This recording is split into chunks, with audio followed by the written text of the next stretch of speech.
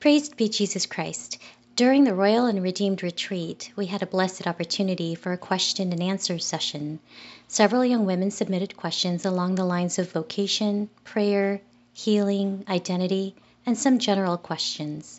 This next hour is the talk of the sisters responding to those questions from a live stream event that they had during the retreat. Enjoy! We do realize that the time frame for submitting questions was very short, and we thank you for your patience, but we did get quite a few questions, and we're hoping to get through them during this hour. Okay. All right, we're ready. All right, so let's begin in the name of the Father, and of the Son, and of the Holy Spirit. Amen. Amen. Come, Holy Spirit. Gracious Heavenly Father, we praise you and we thank you for the gift of our identity as your beloved daughters. Father, we ask you that you would send your Holy Spirit to be with us during this time. Help our minds and our hearts to be open to the word that you desire us to speak and the word that you desire everyone who's listening to hear. We ask you, Blessed Mother, to accompany us with your powerful prayers.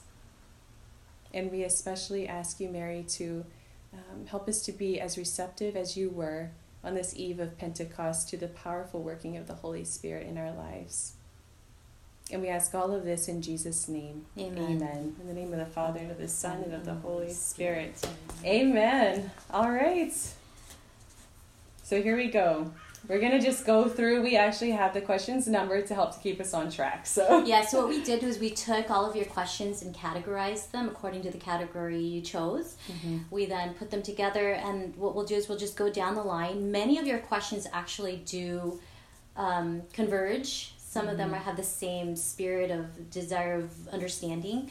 So we're going to try to address those questions all together, but some individually. Mm-hmm. Great. All right. Yeah, sounds good. Okay. All right. So question number 1, how long will each of the videos be available? So the videos are going to just continue to be available, the talk. So as long as you have the email and the link in your email, then you can just keep going back to the talks. But the reason that so we also recorded, we're going to put the voice recordings as well on the podcast that we have, the Podbean from Sacred Heart Retreat House. So yes, yeah. So it's shrh.podbean.com, and so these talks will be uploaded there. We also have an Apple podcast, so we're hoping to just let you know, maybe via email, where you can find this. So yes, you can have that available. All right. Number 2. All right. So favorite go-to Bible verses for identity, vocation, and healing. All right, so these were fun ones. So for identity, one of my favorite ones is from Isaiah. There's a couple from Isaiah, but for me it's Isaiah 43, verse 4. And actually, let me see if I don't have it turned to here. This is for identity? I think so. Oh, actually, I had this one. What did you have? Oh, Isaiah 6. Oh, you know what? I have 2. There were 2 of them. Oh, I see. So one of her ones was Isaiah 62, 2 through 5. Yes. That's for identity. That's correct. So, yes. And that one, just very briefly, that one is where our Lord is speaking about us being a crown of splendor in the hand of the Lord. And will no longer be forsaken or abandoned, but we shall be called my delight. So that one's perfect in knowing that our identity is not in that we are abandoned or forsaken or anything that we've suffered, but rather that we are the delight of the Heavenly Father. So that's one of them. And then the other one is Isaiah 43, verse 4. And that is where the Lord tells us that you are honored and revered and I love you. So those are my favorite go-tos for identity. And please forgive us. We will be moving quickly. So God willing, you're writing something down. You have something to write down with as we go through this. Another Bible verse favorite to go to for vocation is Matthew 9 to 13, which is actually the call of Matthew. And it's wonderful to put yourself in the place of Matthew, who was minding his own business, and Jesus walks up to him and calls him. So that's something definitely to pray through. And then healing. I'm going to give you 2. So first one is Ezekiel chapter 16, verses 1 to 14, and actually in the talk that I did on healing for the retreat, which I'm not sure if you would have heard that yet. I don't think just yet, maybe. Maybe. You could have already heard it. So that is pulled from that one. I gave you that one to reflect on. And then the other one for healing is, I also used it in the same talk, but it's Isaiah chapter 61, verses 1 to 4. So both of those are wonderful scripture references for healing. So. All right. Then we have Charmaine asked a question. In Sister Gianna's talk, what is meant by little deaths that the Lord is calling us to do? Why the word death? I'm assuming it's a form of dying to oneself. Can you elaborate more on this? Charmaine, absolutely yes. Death, because we are dying to ourselves. Mm-hmm. And when we say the word death, it's not something morbid or anything. It's a death, a certain death that brings life. So say someone says something to you that just angers you and you want to yell back. A death there is to not yell back, because if it's not something that you're getting hurt or anything, but something that someone just said and in anger on their end, you don't want to respond in anger. So you hold yourself and you stop yourself from yelling back. It's a death because you want to do it, but you won't, out of love for that person. So there is a dying, or in another, there are many dyings throughout the day. Basically, I mean, anytime that we're called to give sacrificial love, we're dying to ourselves, because anytime that we're asked to come outside of our comfort zone, like let's say that you were called to give a talk or asked to give a talk or something like that, and you were just terrified, but you knew that God was calling you to do that. There's a certain dying to self that has to happen in order to be able to give that gift of self. So yeah, sacrificial love. Exactly. Mm-hmm. Emily asked a question: what is good spiritual reading that has been very impactful for you in your relationship to God, also in your journey of healing? Mm-hmm. Okay, so mine it's a book called Impact of God by Father Ian Matthew.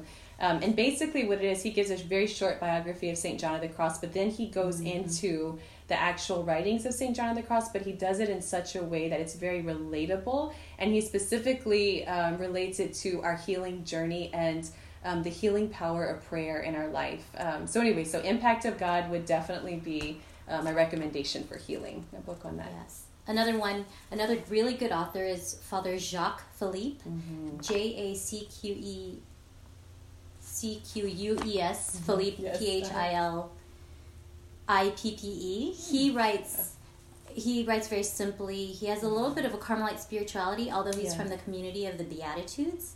And they're books that are about this small, little chunks, but he's written several. But one that he's written on is called Interior Freedom and Searching for... And Maintaining Peace. And Maintaining Peace. Yeah. Those are very good books in that he kind of merges both Catholic spirituality and psychology and human healing together. So we recommend him as an author. Yeah, he's wonderful. All right, so number 5, Felicia. All right, so this is a great question. It would seem as if Christ, our King's orders for us to follow would be loud and commanding, yet it seems like he often speaks to us in whispers. So is that because he's quiet, or is that because the devil is much louder around us in this world? So I'm going to let Sister Meredith start, and then I'll pick up with the second half. Felicia, that's a very good question. Is it because God is quiet, or is it because the devil is loud in this world? I suppose it could be both. One thing that in my own experience in my relationship with God is that he is a gentleman. He is the utmost gentleman. He would never impose himself on you. He would never yell out or scream to force you to do something. He gently whispers and calls your freedom and invites you to respond. And he respects us so much that he would actually allow us to walk away from him or walk away from his will. So that's really how God works. Now, with the devil being loud, well, I suppose, the world, he can be loud too, but I think when we have a life of prayer, we can discern the difference between both. Yeah. And then the other thing too, with the way that God speaks, one of my favorite passages that I go to help me with that is from 1 Kings, and I think chapter 19. 1 Kings 19. Okay, 1 Kings chapter 19. And that is the story of Elijah, where he's on the mountain. He's in the mouth of the cave. He's in the cave, in the mouth of the cave. And when he comes out, he has the earthquake and the fire and all of the loud wind and everything that comes through.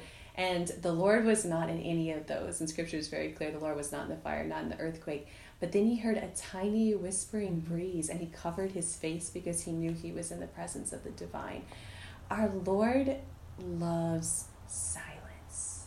God loves silence. There is a life-giving silence that happens, hopefully, when we're in prayer. And that's where God desires to speak. Because there's something that's so holy and beautiful about a silence that's just pregnant with the presence of God.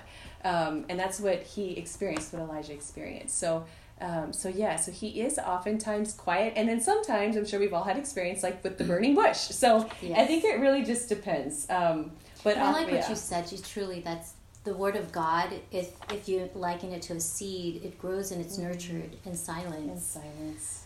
Yeah. We have to nurture our life, the life of God within us, with silence, really giving him space and time to speak to us. Mm-hmm. And then you'll realize he's actually not as quiet. No, he speaks constantly. You'll start to see him everywhere. All right, here we go. Charmaine asks, it was beautiful to hear about how suffering and love are linked. However, when I go through suffering, it is hard to focus on love or offering it up for souls, or even focusing on God amidst the pain and anxiety. Do you have any advice on how to better focus on love instead of suffering? During suffering. Charmaine, this is a very good question. And first of all, I want to pose that question with a question. You mentioned love instead during suffering. So what is love? Love in the tradition of St. Thomas Aquinas is willing the good of the other as other. Mm-hmm. So really wanting the best for the other person just because they are a person. Sometimes when we choose to love somebody, it might result in suffering for us. Now, I can give an example. I knew of a young woman who was really in love with this man. They were dating each other, but then he was discerning the priesthood. And what is love there? Love is willing the good for this person, regardless of her feelings. She wanted him to discern the priesthood if he felt called. So she said, yes, go. And they broke up, and he went and discerned the priesthood. Now, did that cause her suffering? Greatly, yes, because she, of course, wanted to be dating him, but she wanted his good, more than she wanted her feelings to be fulfilled. So it caused her great suffering. So it's not, they don't contradict each other.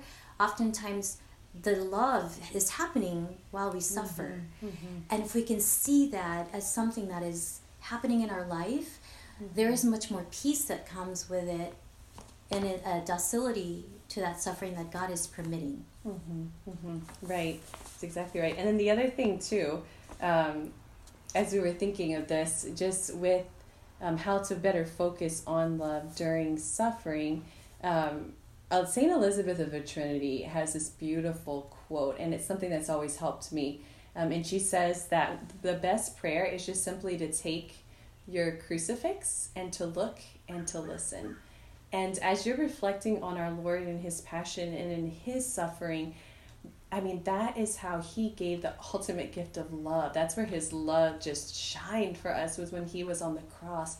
And so it's a beautiful way to unite yourself with him in his suffering and to ask him to teach you, because really what you're asking for, I mean, it's a grace. It's a grace from God. We have to really ask him for that grace to be able to suffer with love and to keep our eyes fixed on him. But I think the more we can pray with sacred scripture and the Passion, looking at a crucifix, that's going to help us. And the other thing, too, that just a little tidbit, Sister Mary kind of said it, but just to kind of reiterate the fact that sometimes we equate love with feeling good.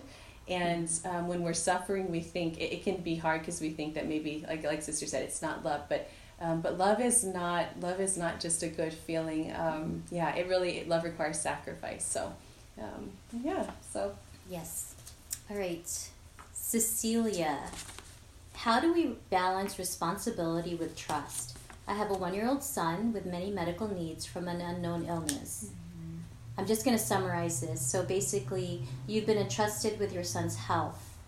And how do you attend to that responsibility while keeping the mindset that God the Father is the source of your hope and the one fully in control of the situation? That's a loaded question. There's a lot in there. And first of all, God bless you for being a mother of a child with special needs. This is definitely a cross that our Lord has entrusted you with. Obviously, He knows that you can handle it. Otherwise, He wouldn't give it to you. So that's number one. And your main question here is responsibility with trust. So it's similar in a sense where when we're following God's will, which for you, God's will is that you be a mother and that you have this child with more needs than the average child. That is God's will for you. Living out your will by being a good mother to this child and giving him what he needs is your path to fulfilling his will, and because it's his will, he will provide. So when you just simply rest in that knowledge that you are doing his will when you're caring for your child, even though it's difficult, he will provide the grace and the strength for you to carry out your duties because of the very fact that he's permitting it. Yeah, and the other thing too that I think is really helpful is as much as we can, because what can happen, and particularly in your situation that I really feel for, we both really feel for, there can be that desire, the temptation towards anxiety, like you're saying, and to want to constantly be worried about what's coming next or what's going to happen. And as much as possible, just really asking God for that grace. And again, it's a self-discipline, to tell you the truth, because this is with all of us, but to try to stay in the present moment, because if we really remain in the present moment, we know that the present moment is where grace is, and that's where God speaks. That's where God's presence is. That's where his power is. That's where he wants to provide for you. He will provide for you down the way, but if you're present to the present moment and allow yourself to be open to experience how he's providing for you right here, right now, that's going to strengthen you for every step of the journey that's going to come after that. So that's what could be helpful, present moment. That's definitely, sister, that's very well answered. Very good. All right, and then next. Veronica? Okay, sure, Veronica. So why is it so hard to approach healing? I want to heal, but I don't know how to approach it. How do you know what your wounds are or where to start? This is such a wonderful question. And I think I pretty much addressed these questions in the talk that I did on healing, Veronica. So hopefully those will answer your questions. So yes, I would just encourage you to go ahead and just to listen to the talk, and hopefully those questions will be answered there. So, all right? Yes. Yeah. And then Anastasia had a question: how to forgive yourself and be able to change in order to grow into a renewed you. How to get rid of self-judgment and critique. I think that's the bane, especially of all women. All women suffer this. We all want to be the best version of ourselves. And then when we see other people, I don't know, more pretty or more talented or more this or more that, we tend to look at ourselves like we're not enough. And really, it sounds generic, but really understanding that you have such a dignity that is unrepeatable. Yes, that's it. There's no other you in this world. Yeah. And there is no other way to God that will go to God unless you take that personal path to God. And if you don't, then he's going to be missing that path because only you can fulfill it. So you can't heal yourself. We can't. The source, again, is through his grace, which we receive in the sacraments, sacramental grace, and also actual grace through prayer. And prayer essentially is a relationship with God. It's bringing him into your life and telling him, you know what, Lord, I don't like this. I don't like how I'm acting. Can you help me fix this? Because I can't do it myself. I don't know how to... Yeah, no, that's great. I think, getting rid of the self-judgment and the self-critique. Well, I forget who said it, but the death of the spiritual life is comparison, is what they say. And oftentimes our self-condemnation comes from the fact that we're comparing ourselves with other people, or we have these kind of crazy, expectations for ourselves. We all do it, especially as women. We all do that. It's really in prayer. Yes, we're Carmelites. We're going to say prayer for a lot of things, but it's in prayer where you can come to be healed, and knowing that, like Sister Mary said, you're unique and unrepeatable. You are loved totally, completely, entirely, exactly as you are. Amen. The more that you can experience that from the Father, He's not waiting to give His love to you once you're like this. He's not waiting to lavish you with Himself once you've become more perfect or once you're further in the spiritual life. He's giving Himself to you fully, totally, completely right now. Right now. He's not waiting. That's right. You are His beloved child. And I think we think that way because that's how we love. I mean, I love you when you're nice to me, or not love, but I treat you the way you treat me, or for those of us who fall into that lack of virtue, that's how we treat one another, but that's not how God treats us. No. His love is totally unconditional. Yeah. Oh. All right. So let's see, what number Charlene, number 10. Number 10. Okay. At what point do you continue praying to God about a person who is close to your heart and finally reaching out to that person who is very likely not to not reply back or reciprocate the same care you give to them? I think you had a good answer to this question. Yes. With it. Yeah. So at what point do you continue praying? So basically, I'm praying for reconciliation with this person.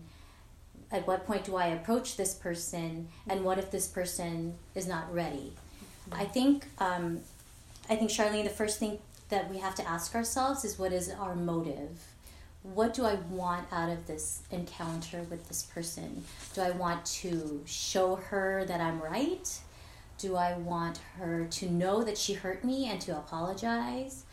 Or do I want to approach her because I want to understand? I want to understand where she was coming from. I want to understand if maybe I did something to create that response that she had. And when we understand our motive, if it comes from a point of wanting to understand the other person, again, love, willing the good of the other, wanting to understand where that person is coming from, then we will be at peace at whatever result comes from it. Yeah. If your motive is because you want to understand this person and she's just saying, you know what, I'm not ready to talk with you right now, then you'll be fine because you want to understand her and she's not ready, so then maybe later on.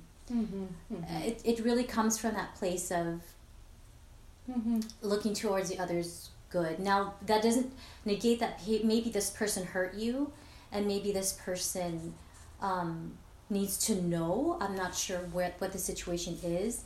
It doesn't erase the fact that the hurt is there and it's real. But it's not using it as a means to hurt the other. I hope you... Yeah. And I think the other thing, too, is that, you're finally reaching out to the person not likely to reply back. Yeah.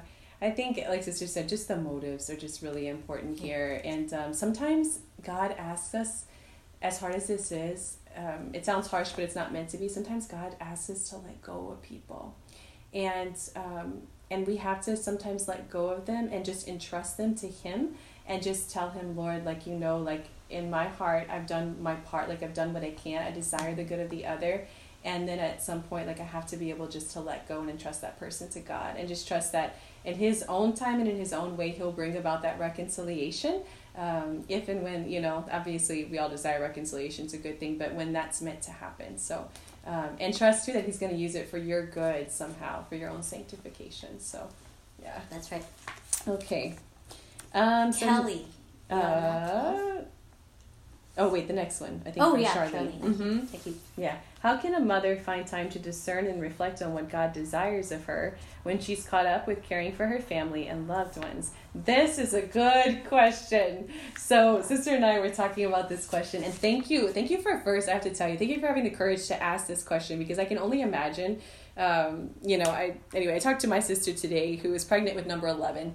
11 and, children. she has 11 children. Yeah, she's number 11's in the womb. And so, constantly when I'm talking to her, there's like always commotion and children running around and like things are happening. I mean, they're very well behaved, don't get me wrong. My sister's children are amazing. Proud aunt, yes. Okay, so, but it's beautiful because when I watch her, I see she's just, and I'm not saying that you haven't, but I just see in her, she has fully embraced her vocation and she's experiencing God in her vocation. She's experiencing God being a wife and being a mother, and it's transformed her so beautifully. And so I think that that's really it. It's that God wants to transform you in the nitty gritty, beautiful and difficult moments of being a wife and a mother. He's present in those times. He's present when you're caring for your child. He's present when you're with your husband. He's present in family life. When God calls you to a certain vocation, your sanctification comes about through living the day-to-day calls of that vocation with fidelity and with generosity. And so he's not separate from what you're going through. So you don't have to discern. So, I mean, obviously, everybody needs quiet prayer time, yes. So however you can fit in those few minutes in your day is great. But as far as the discernment of his will goes, his will is for you to be faithful to your vocation as a wife and a mother. First and foremost, that's what he's asking of you.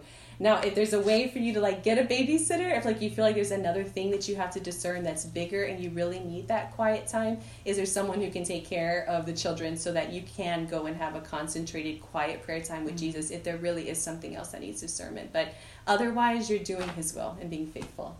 Yes. To the call. So, okay. You want to take number 12? Kelly, you have a question. How can college students live out their identity while at college, as well as teaching others how to find their identity in God? So this, I think, is a two-part question. How can a college student live out their identity?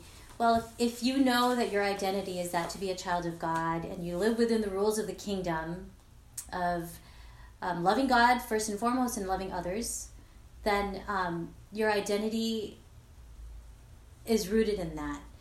Now, if you're around other people, which we will be in college, who have not had the same upbringing or don't have the same faith or values as you do, do we go around telling them about it, about this is what you should and shouldn't do? That might not be the most effective. Our faith needs to be lived out first and foremost by example, by really good, solid example, in gentleness and in love. I can give you an example. I had fallen away from the faith when I was in college, and I was able to meet a very good friend named Maria after I graduated, and she grew up in a very faith-filled household where they did not eat meat on Fridays. I didn't do that. I did not think about not eating meat on Fridays. I always ate meat on Fridays. So one day, it was Friday, and I wanted a big fat burger. I just wanted to have a really nice burger. And I told her this. I said, let's go out and buy a hamburger. And she said, oh, sure. I'll just pray an extra rosary. And I thought, wow, that was powerful. She didn't say, oh, no, I don't eat meat on Fridays. You shouldn't be eating meat on Fridays either. She didn't condemn me, but yet she taught me in a truthful way that she didn't eat meat on Fridays, but she would be willing to do that as long as she would do an extra penance of a rosary, which is, I think, such a beautiful thing. That spoke to me much more and more powerfully than her trying to teach me her ways of living, because it's not like eating meat on Fridays is a sin. It's not. It's just a practice that the church recommends, but we're not obliged to do it. But she just did that beautifully. Yeah, that is. It's really beautiful. And the other thing too with identity, the thought that came to me is, you're... As you're speaking, I'm just going to check to make sure we're okay. That's great, yep. That we're all a work in progress. And so as you're trying to help others to find their identity in God, recognizing that you yourself are on that journey too. And I think that there's something so beautiful to be said in letting our vulnerability be seen in that way, because I think that that's the most powerful witness, that when I can walk with someone that, like, I'm not doing it in a condescending way like Sister Meredith mentioned. It's we're taking this journey together. I'm coming to know my identity as a beloved daughter of the Heavenly Father, and I'm walking alongside you, and we're going to do this together. And so that's to me what true friendship is, true spiritual friendship. It's like we both have our eyes fixed on Jesus, and we're supporting one another in trying to come to know our own belovedness. And so, so it's in taking that journey together. But I'll always go back to sacred scripture, because the only way to undo the lies, the identity lies, is through hearing the word of truth. And the word of truth is the living word of God. And he tells you here that you're beloved. So I really encourage you to pray with sacred scripture and coming to know your identity. Okay. So next is 13, Abigail. How do I talk to my sisters when they are being disrespectful or not following directions? I love taking care of my siblings, but I often lose patience with them. After yelling or disciplining them, I feel bad, and I know I should treat them better, but I don't know how to speak to them in a manner that they can understand. Abigail, I think a lot of us suffer that this way. We do things we don't want to do, and the things we should be doing we don't do. St. Paul. Like St. Paul. Yeah. But I think bottom line, we just have to think about, how do I want to be treated? How do I want to be treated by other people? If say I do something wrong, and really our conscience is pretty strong if we're well formed, and I know I'm doing something wrong already, having someone yell at me to correct me is not going to be as effective as someone actually coming up to me with a gentleness and actually coming up to me and close to me and saying it in a very soft voice, and say, maybe even touching my hand and saying, maybe next time the better thing to do is, or to pull me aside sometime else when I'm not in front of everyone, and to just ask me, why did you do that? Because it could be that your siblings are doing something and you don't understand the full picture, and you're just seeing the action but not all that's going on around. And so little by little it chips away really at our trust for one another, it chips away at our unity, it chips away at our charity for each other, and little by little our relationship can start to fall apart if we continue to treat each other this way. So little acts of love to repair for that will go a long way. Definitely. And I think just treating one another according to our dignity is really the key there too. I'm like what Sister was basically what Sister's saying is that we have to respect the dignity of the human person, even when we're angry, even when we're frustrated. And so knowing that this person, and again, we're realizing the very real circumstance here. It's not always easy. It's like I can look at somebody and know they're a beloved child of God, but when I'm angry, right, that kind of goes out the window sometimes.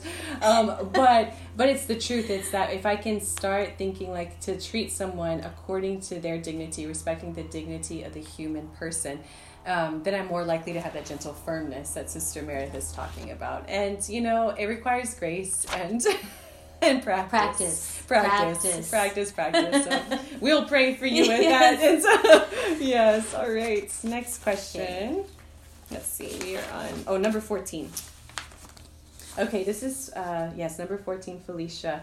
How do you know when God is calling you to persevere through certain trials in your state in life versus when he is calling you to pursue an alternate path? That is such a good question. And I don't know, that was just now came into my mind too. Sister and I beforehand were talking about the rules of discernment. So there are rules of St. Ignatius, the rules of discernment of spirits. And Father Jacques Philippe has an excellent section in his book on searching for and maintaining peace, where he talks about discernment and making decisions and making changes. So one thing to take into account here, whether or not God is calling you to persevere through certain trials. Okay, so I'll say this first. God does allow suffering in our lives, and we know that. He allows it for a greater good. He allows it actually so that we can be united with him, so that we can be purified and come to perfect love. All right.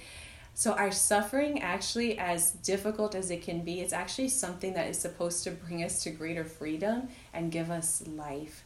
If we are in a circumstance that is basically kind of squelching our, because you're talking about state in life, that's squelching our spirit and our life, and it's not life-giving, then it's worth taking that to prayer to discern, is this really what God is asking of me?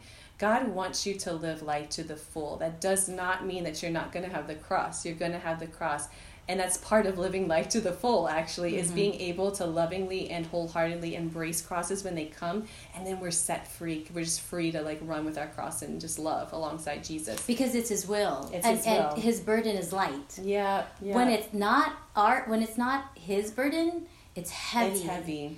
So it causes a little bit of, it's oppressive. It's oppressive, It's oppressive. So that's where the discernment has to come in. Is this an oppressive suffering that's here, and is this really how God wants me to live? And so anyway, so there is discernment that's required in that. And with the discernment piece of it, one of the marks of the Holy Spirit, and Father Jacques Philippe actually has this in another one of his books on the Holy Spirit, that the Holy Spirit's work always comes with the mark of peace. There's a couple of things that he works in peace, and that's how you can know that it's the Holy Spirit. So I'm in peace. The other thing is that there's a consistency. There's a consistency in, excuse me, I just dropped the paper here. It's okay, keep talking. But there's a consistency in his message to me. So the message is consistent, and there's peace. Those are two marks. And he says other things too. But yeah, so hopefully that's helpful in discerning, but because God does not want you to live under an oppressive burden of suffering, and sometimes there's circumstances we can't change, and so we have to ask him to transform our interior attitude towards it. But if there's a choice that's there, then bringing that to the Holy Spirit and asking for help. Yes, and also just adding into that too, sometimes what we think is suffering and that we should bear is really not something that we should be bearing. For example, if you're in a relationship where the man is verbally abusive to you, and you think, I just need to suffer this. No. That just that's not the kind of suffering that we're talking about.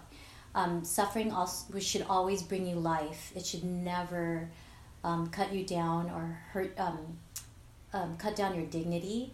So there is, as Sister is saying, the discernment of that. It needs to go back to, is this particular situation giving me more peace and allowing me to grow into more of who I'm supposed to be, or is it squashing me?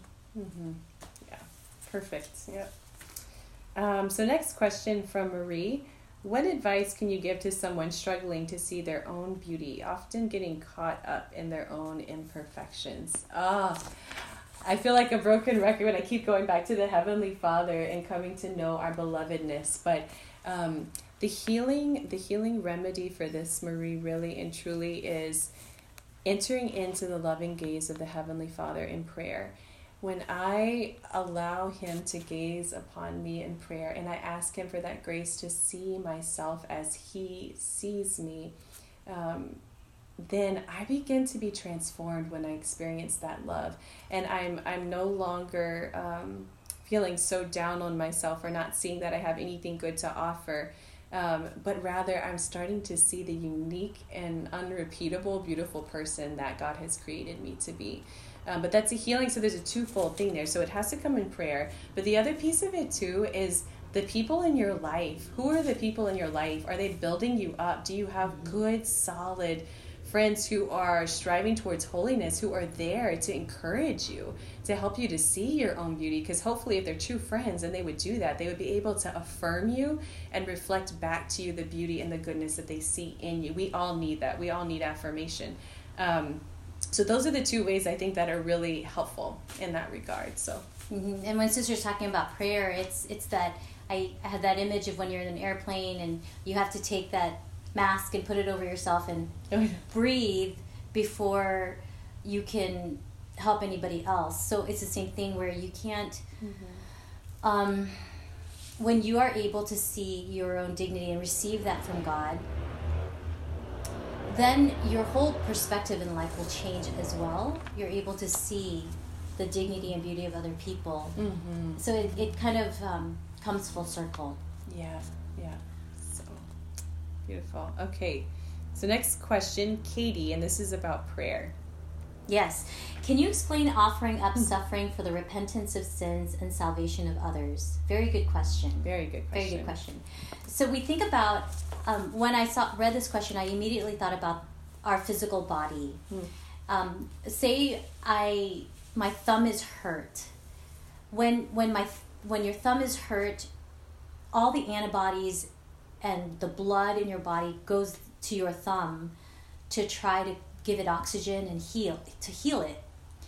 It's the same concept on a spiritual level, where we are the body of Christ, and when there is suffering in the body, which there always is, and we are suffering with Christ, in union with him, and we offer it up out of love, somehow mysteriously that part of the body is being healed. And we don't know exactly how it happens, but it happens where our prayers, that suffering that we're able to endure by his grace that we offer up, becomes a healing balm for the part of the body that is suffering. And it's true because in Scripture, Colossians 1:24, St. Paul says that I fill up in my flesh what is lacking in the sufferings of Christ for the sake of his body, the church. Right? So this is one of the most beautiful, actually, I love this in the Catechism. I pray with it so much, that when you were baptized, you were actually grafted onto the Paschal mystery of Christ. You were grafted into the Paschal mystery of Christ. What that means is that you have a full share in the passion, death, and resurrection of Jesus, so that when you suffer in union with him, your suffering is redemptive because of his. Your suffering redeems the body. Your suffering brings life. And so that's what gives it its efficacious value, is because you're grafted onto his Paschal mystery. You are one with him, suffering with him. So when you offer him your sufferings generously, he is going to use that to bring about redemption. And it's a mystery because he chose to do it that way. Yep. He waits for us to offer our sufferings to him. He wants to redeem humanity using us, which is just awesome if you think about it. So he doesn't need us, but he wants to. He doesn't need us, but he wants to. So anyway, yeah. Okay. Blanca, you said, I am confused if I understand. I received the Holy Spirit at baptism, correct? Then why does Bishop Aaron say that a good prayer is, "Come Holy Spirit, don't I already have it?" Very good point. Yes and yes. So we receive the Holy Spirit at baptism, and even more so at confirmation. When we say the word "Come Holy Spirit," we are actually making a willful invitation for God to enter into our life. Yes, he's with us, always with us. When we say the prayer, it's not for God. It's for us. Because when we say it, we actually open up our hearts to receive the one even more. We think about our bodies being finite. There's only so much of this mass of body that can receive. But really, we're infinite. Our souls are infinite, and we actually can receive more of the Holy Spirit. The more of his grace, more of his love, more always. So when we say that prayer, it's more for us than it is for God, because you're right, he is with us, but there is an opening of our soul when we say those prayers. Right. And the other thing too is that, which goes along perfectly with what Sister Meredith is saying, is that you're talking about a relationship with a person. Yes, he's a divine person and he's pure spirit, but it's still a relationship. And think about your relationships, like, if someone were to just kind of again, it goes back to what Sister so beautifully said in the beginning about God being a gentleman. He's not going to force himself and his gifts on us. He wants to see that we desire him. And in a relationship, you're going to welcome the other person, right? You're going to welcome them. You're going to help them to know, I want you to be here. I love you. I want to build this loving relationship with you. Just like that with the Holy Spirit, he wants you to welcome him. The other thing about him too is that the Holy Spirit doesn't just come once and then that's it, and then that his work is done. He is a living, dynamic person. Living, he swoops dynamic. He does, and he's constantly creating and recreating you within. He's constantly re-baptizing you with his fire and his love, so to speak. So it's not like he just comes once and that's it. He's stagnant. No, we have to keep inviting him. He's going to constantly be recreating. So yes, very good. All right. We do have to keep going because I know. Let's see what time we're doing. Actually, we're good. We're doing all right. Well, we have 15 minutes. Okay. All right. Katie, St. Faustina wrote how one time she was crocheting and asked God that for every stitch she did, that a soul may be saved. What are ways in our daily lives we can also have prayer in everything we do? Sister, I liked your answer about the morning offering. Oh, yeah. Yes. So basically, ways that we can have prayer in everything that we do. So one practical thing that you can do is we understand that we're human beings, and so our minds might not always be able to actually be thinking about God at every moment while we're going about our tasks. So one practical thing that you can do is make a morning offering. So you're making the intention to the Lord and saying, Lord, I'm offering you everything, all of my works, acts, suffering, everything throughout this whole day. I'm offering it to you in a desire to make it a prayer. The other thing is Brother Lawrence of the Resurrection has a beautiful little book called Practicing the Presence of God.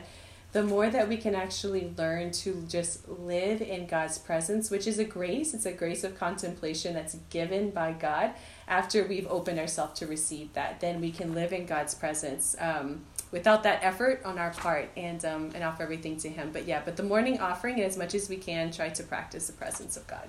And don't worry, because His presence is not contingent on your feeling it, or knowing it, or intellectualizing the fact that He's there. No, He's always there. He's always there. He just is. He's always there, regardless of whether we remember Him or not. He is, and that we should take great comfort in that, because we could be going about our daily business, cooking, cleaning, and He's there. That's what's beautiful. And even just little short, like we call them spiritual communions.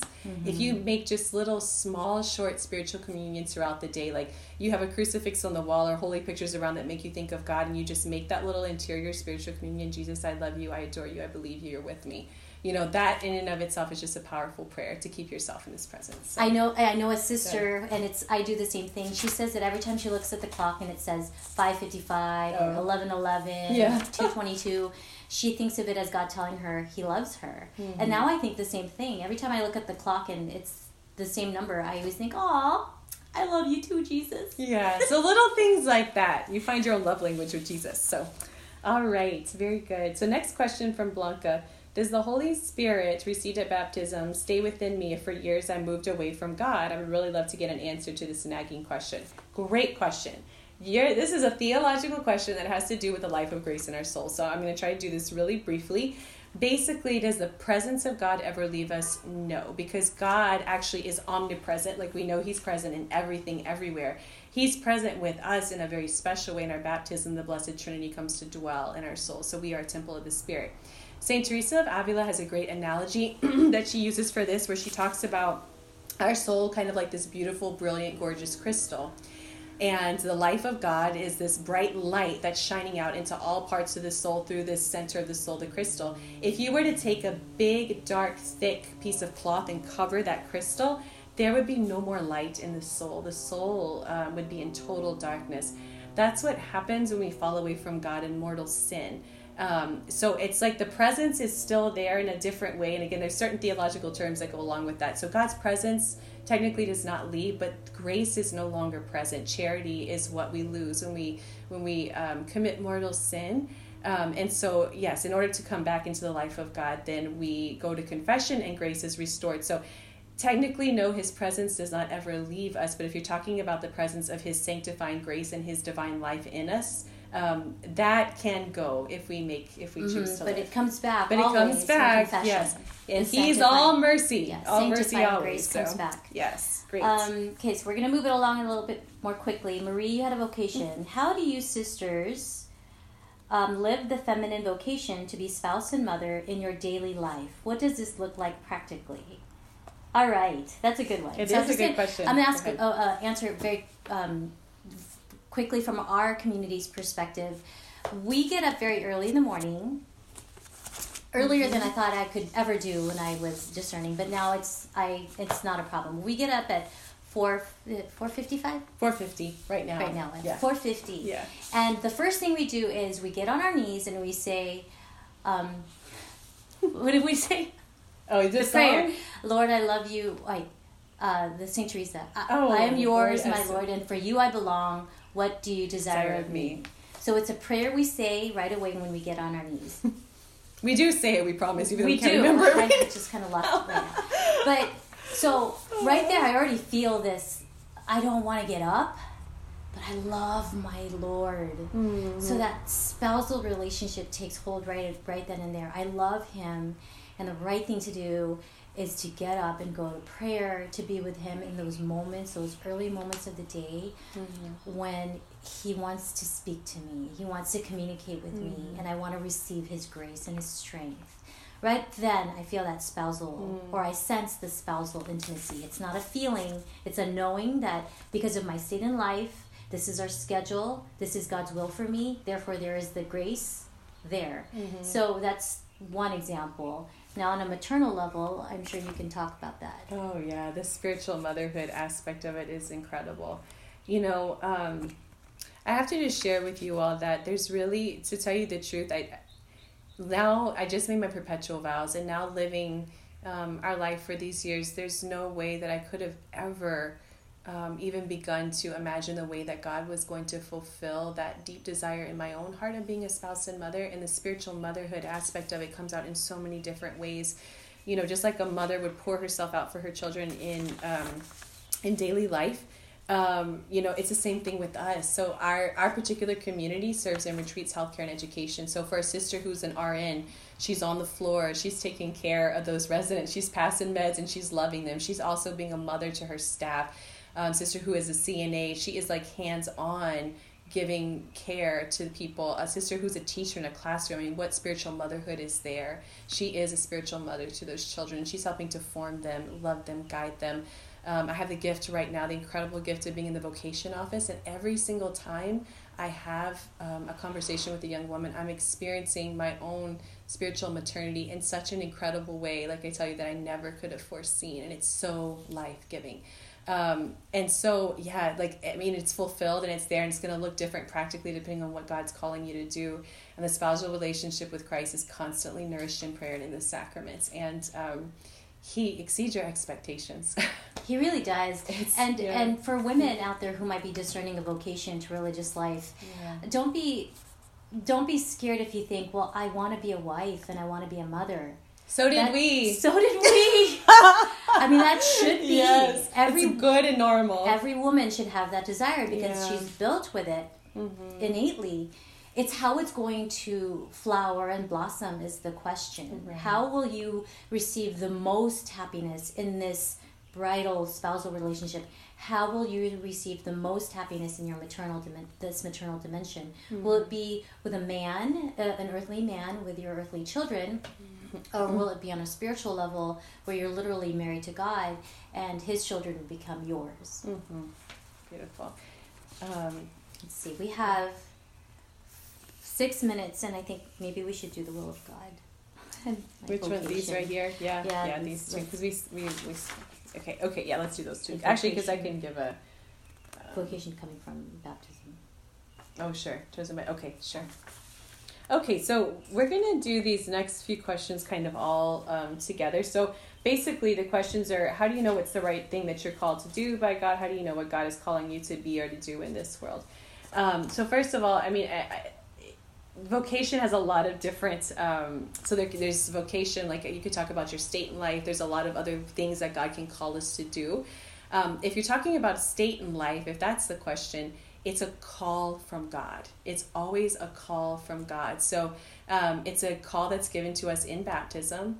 And we're all called to live a particular state in life, which is going to bring us to become the fullness of who we're created to be in our sanctity, and also bring about the sanctity of others, the sanctification of the body of the church.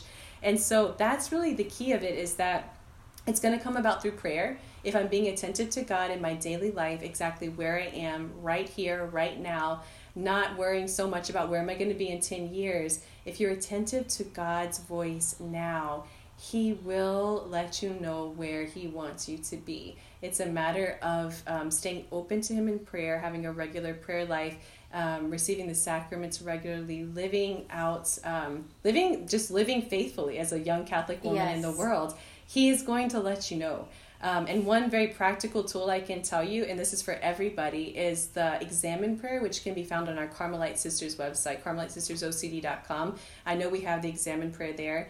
that prayer keeps you attentive to how God is working in your life throughout the day. And then you start to see the pattern of how he's calling you to love and how I'm responding to his love. And through that, through your attentiveness to him, he's going to reveal to you where it is that you're supposed to be, how you're called to love is essentially. And to add on to that, Sister mentioned, so our vocation is given to us at baptism. So really our duty in life is to detect it, to try to live in such a way to detect where he's calling us. And if you make a mistake, or if you somehow, I think one fear that we have, at least I know I did, was if I discern religious life, I can't ever get out, or I can't ever, it's permanent. Or if I date this guy, I have to marry him. It's step by step. It's a process. In fact, for our community, it takes you 10 years to make final profession. By the time I was scared coming in, by the time I was midway through, I was thinking, when is it going to happen? I mean, I desired it so much. But Holy Mother Church allows a certain amount of time between for us to really discern. And if it's not God's call, then we are free to leave. It's not like it's all or nothing. I mean, it is all or nothing when you know what your vocation is. That should be it. But when we are trying to detect it or trying to listen to God, we may not have it all together. We may not have the answer right here and right now. But what we can do is respond in the little way that he wants us now. For example, if you're a sister and a daughter, be a good sister, be a good daughter to your parents. In your state in life right now, if you're a student, study. Be a good student. Be a good friend. If you're a mother, be a good mother to your children. That's already for someone who's determined their vocation. But if someone is still discerning, it's just be the best of who you are right here and right now. Right. And the other thing, too, is that if you really are feeling a strong desire or attraction to consecrated life, and you're feeling like God is calling you, like take some steps, like to actually make an active discernment, do that if you feel the Lord calling you to do that. So don't be afraid, and the thing is too, picking up the phone and calling a vocation directress does not mean that like you're in and so it's just a phone call. Be not afraid. It's just a phone call. Nor is she going to be like coming after you. At least I hope not. I hope not. It's basically like you taking concrete steps. Though, if you do feel God putting that on your heart, is your way of showing Jesus that you want to respond to his movements and to his grace. So be not afraid. And you don't have to do that by yourself. That's the thing, is when you make a phone call, the sister will talk you through it or help you through it. You don't have to do this by yourself. You're not on your own. Yeah. So what time is it now? It's 4:13. We have a couple minutes left. So what do you think? Well, let's see. How about this would be a nice one for us to answer? All right, sure. I think that's a great way to end. Okay, so the question is from Kelly. To any sister or all sisters, these two sisters, sorry, you're stuck with us. What is one of your favorite things about being a Carmelite sister? You go first. There are so many things. There are so many things. So hard. Number one, being a Carmelite sister, I love the fact that we, our life is centered around the liturgy, around the Blessed Sacrament, around the Holy Eucharist. Yes. Our life is centered around our Lord present in the Blessed Sacrament. So that's one of my favorite things. And I have to say, the second part is community. I love my sisters.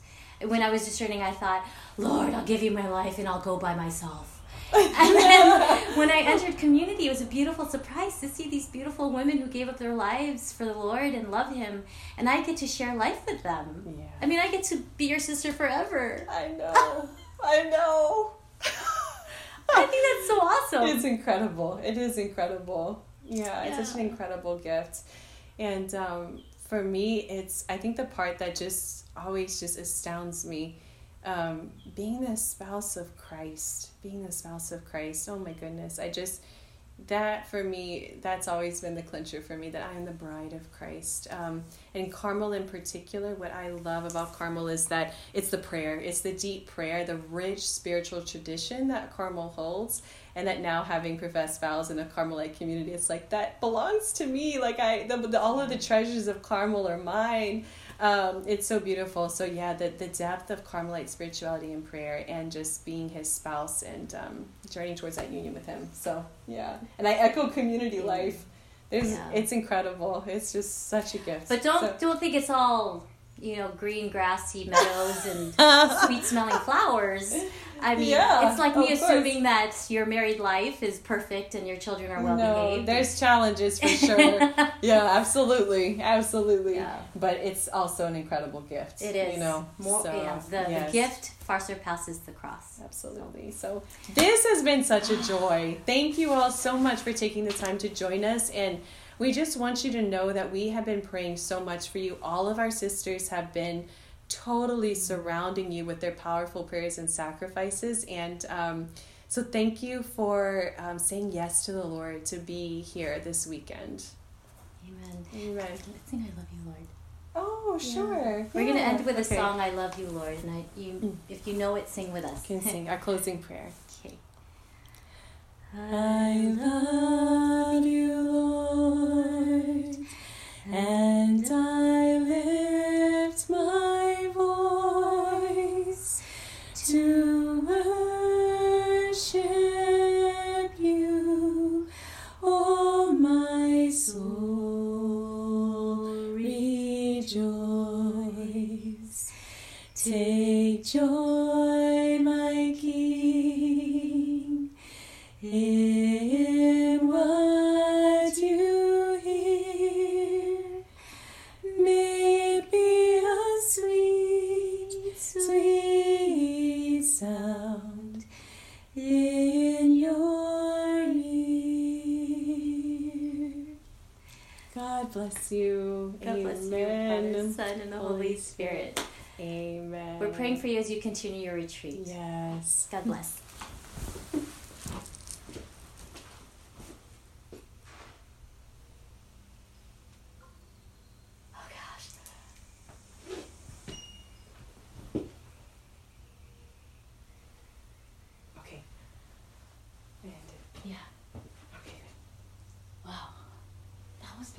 I think that went well. Did we stop that? Oh, yeah.